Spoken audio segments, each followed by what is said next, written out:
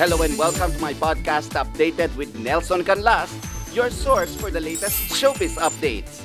Umaga pa lang, marami na sa atin ang busy dahil sa dami ng mga ganap sa buhay.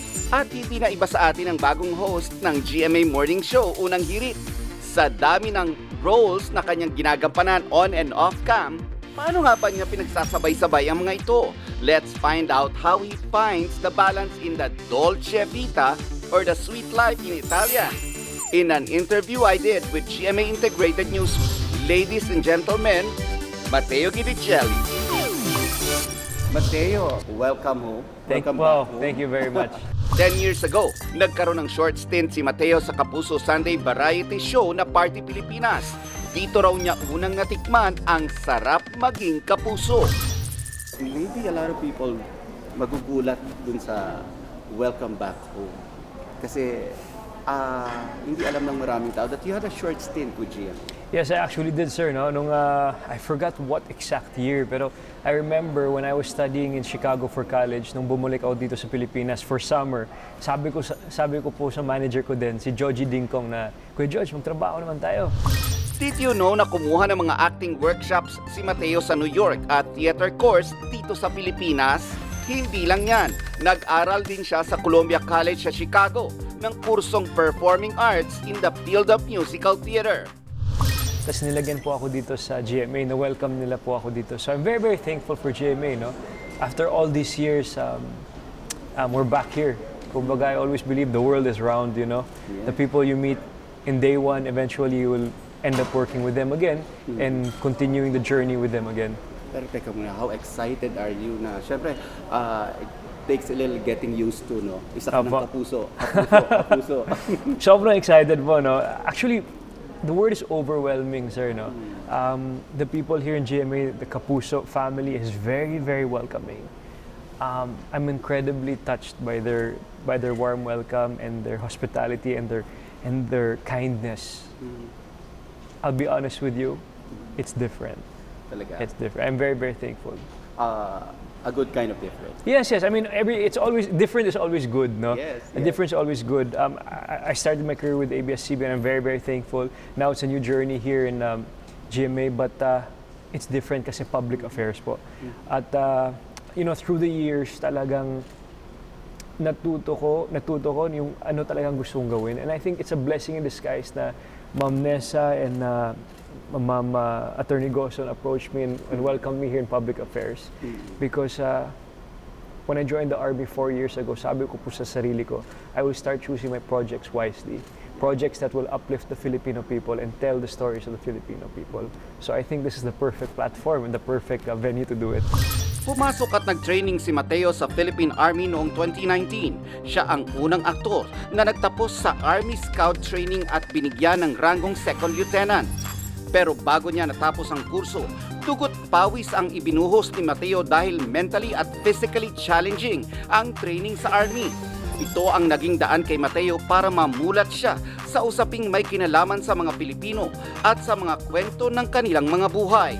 2022 pa lang, naging maugong na ang paglipat ni Matteo sa GMA Network. Noon pa lang, inabangan na ng mga kapuso ang big leap ng actor-host. Wow. Pero teka muna, Matteo, last year, naririnig ko na to eh. Parang what's the hold up? Bakit parang na-delay yata? Opo, 1 year in the making po sir eh. I think timing lang po lahat din, no? Actually, we sat down with Attorney Goson, Ma'am Nessa, and the whole the GMA team. Hindi ka naman nagka-second thoughts? Hindi talaga. I think time just flew by, you know? Time flew by and I had other things I was doing also. And na-timing lang, you know, 2 weeks ago, umupo kami ulit with Boss Vic and we signed it a few days ago. So nagpapasalamat talaga ako sa kanila. And now you're here, sabi mo nga, you're talking about, you know, choosing your projects. Pero ang unang project mo, makasama sa Unang Hirit. Opo. Tell me something about this. Napaka-exciting po dahil syempre, Unang Hirit is Unang Hirit, no? Every day, you get to communicate with our kababayan, our kapuso. We wake up with them, kumbaga. Excited ka na magtrabaho? Sobra, sir, sobra. Actually, nung isang araw, kasama ko si Drew Arellano tsaka si Iya. Tapos sinabi ko po sa kanila na, bro, I'm gonna be doing Unang Hirit. And then Drew was like, bro, I did Unang Hirit for so many years. I wish you all the best and it's gonna be a great ride. So Drew is my idol, actually. Sabi ko talaga kay Drew na, Drew, when I grow up, I want to be like you. Pero teka muna, Unang Hirit yan. Gigising ka ng alas 3. Opo, morning person naman Morning tayo. person ka naman. Morning person tayo. Mahilig tayo magising sa umaga. And I think the most beautiful time of the day is the morning. Yes. Yeah, I think we'll be talking about fitness, about lifestyle, about new things. Wow, exciting. Very exciting. Talking about the Filipino people, Filipino things, and just making it more exciting, kumbaga. At ngayon nga, si Matteo ang pinakabagong host ng morning show na Unang Hirit sa GMA bilang Men's Health and Fitness Correspondent. Kilala bilang isang triathlete si Matteo, kaya perfect sa kanya ang hosting gig na ito. Ang Italian father niya na si Luca ang naging inspirasyon ni Matteo sa pagsabak sa triathlon. Sa katunayan, ang buong pamilya nila ay sumasali sa mga competition. Pero hindi lang ito ang kanyang tatalakayin sa GMA Public Affairs. Bukod sa pagiging host, sisimula na rin ni Matteo ang isang acting project kasama si Kapuso drama prince Ruru Madrid. Asahan daw na magiging maaksyon ang serye. And aside from Unang Hirit, wala ka bang plano to do any acting gigs since you're already with GMA? Gusto ko din, sir, no? Actually, I'm very, very blessed that they offered me also and they welcomed me to a action series called Black Rider, no? Black Rider with Ruru Madrid.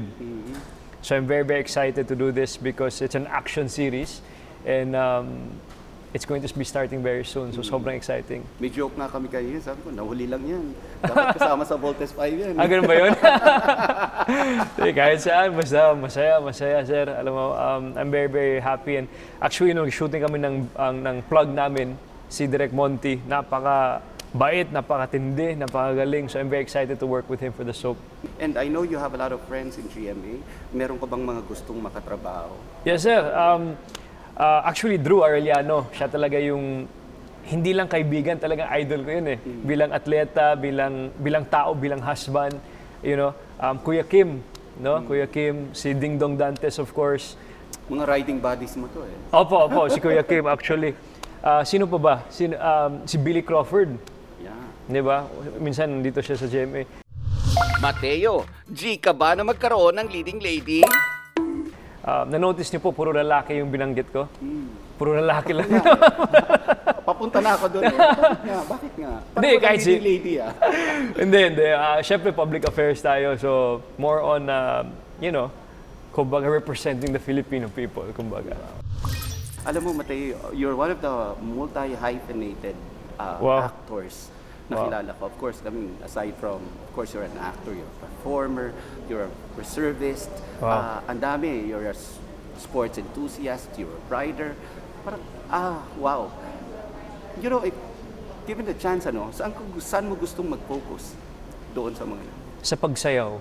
Hindi, biro lang. Hindi, biro lang. Wala tayong pag-asa dyan, sir.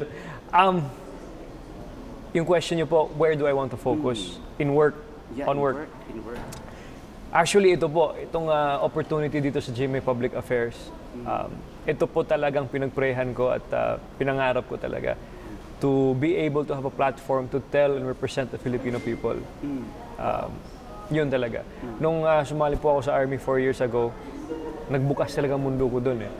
Sabi ko talaga sa sarili ko, sir, na I want to use the platform, the influence to represent the Filipino people and to tell their stories. Kasi we have so many talented people, we have so many incredible stories, we have so many things the world has to know about the Filipino. So, yun po ang priority ko, na mag-enjoy lang tayo at ikwento ko po yung mga kwentong Filipino.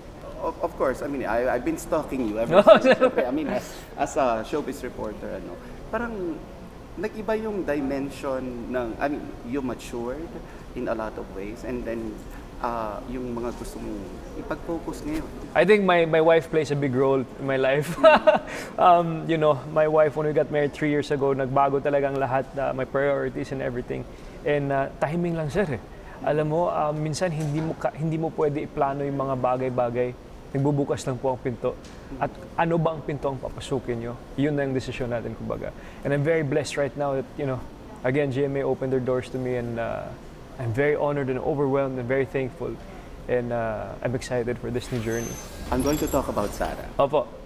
Sure. Kamusta na si Sarah? Kasi, I look forward to the day na siya naman yung welcome home ko. Welcome back home. Opo. Kamusta na siya? Very good, and I look forward for that day too, by the way. I look for that day. No, but on a leading lady ka kagad. On a serious note, si Sarah's doing very well. Of course, napag-usapan niyo ba to yung paglipat mo dito sa GMA? Opo naman, opo. Actually, masaya siya, no? She's very excited for me here in public affairs. Sabi niya, love, bagay ka dyan. Sabi ko, opo, sana. So, tingnan natin. Wala bang kasi nabanggit mo kanina, no? Parang mga lalaki nabanggit mong gusto makatrabaho. O wala ba siyang, huwag ka muna mag-leading lady. Wala naman. Supportive naman si Sarah sa lahat. Supportive naman. Sarah and Matteo started dating in 2013, but only went public with their relationship in 2014. 2019, na-engage ang dalawa at ikinasal matapos ang 1 taon. Naging usap-usapan naman ang kanilang private wedding noong February 2020 dahil sa kontrobersyang kinaharap ng dalawa at ng ina ni Sarah na si Divine. Marami ang nagsasabi na tutol daw si Mami Divine sa pagpapakasal ng dalawa. Nabanggit mo si Sarah again, ano ba yung inspiration na naibibigay niya sa'yo? That's why, this really good change. Sir, syempre, bilang husband, no? I think aside from work, yung personal life ko talaga, yung priority ko talaga sa buhay ko ay sa pagiging asawa. I am there for my wife, to support, to be beside her, and to live for her, kumbaga. And of course, to build our family in the future. So yun yung main goal, no? Nagbago talaga ang perception, yung priority ko sa buhay nung nagpakasal kami, kumbaga. And that's why I really encourage marriage and finding your partner in life, because talagang, two people together synergizing and becoming better human beings. So yun yung exciting part. I guess that's a secret. I was about to ask you that. What's the secret? Kasi, it was, I think everybody knows about it. It was very controversial at the start. Pero it was silent and smooth for the last 3 years. What was the secret? And yun nga siguro, no? I think, unang-una, to put God in the center of the relationship at all times, no? No matter what you believe in, I think there has to be a God in the middle, kumbaga, no? To know the direction and objective of what you want to do in your life. And to trust one another. Kahit anong pong mangyayari sa buhay, basta magtiwala kayo sa isa't isa, respeto niyo yung isa't isa, at mamahalin niyo ang isa't isa. Di ba? Yun yung pinaka-importante. I'll ask you the usual question. Yes, sir. Baby. Sana. Is it in the pipeline? Of course. Sana po. With prayer. Sana. Sana mag-prayhan niyo po kami, mga kapuso. Sana. Soon. Magka-baby tayo. Sana, sir. Sana. Pag-prayhan mo, sir. Sisimulan ko na ngayon. Sige. Matteo, thank you very much and welcome back home. Sir, maraming salamat po. Thank you very much. Thank you. This episode was produced by Jai Elizaga, researched by Sana Fe Marcelo, and edited by Josh Pinilla with the wonderful people of GMA News and Public Affairs Digital. Thank you for listening until the very end. Hanggang sa susunod nating updates.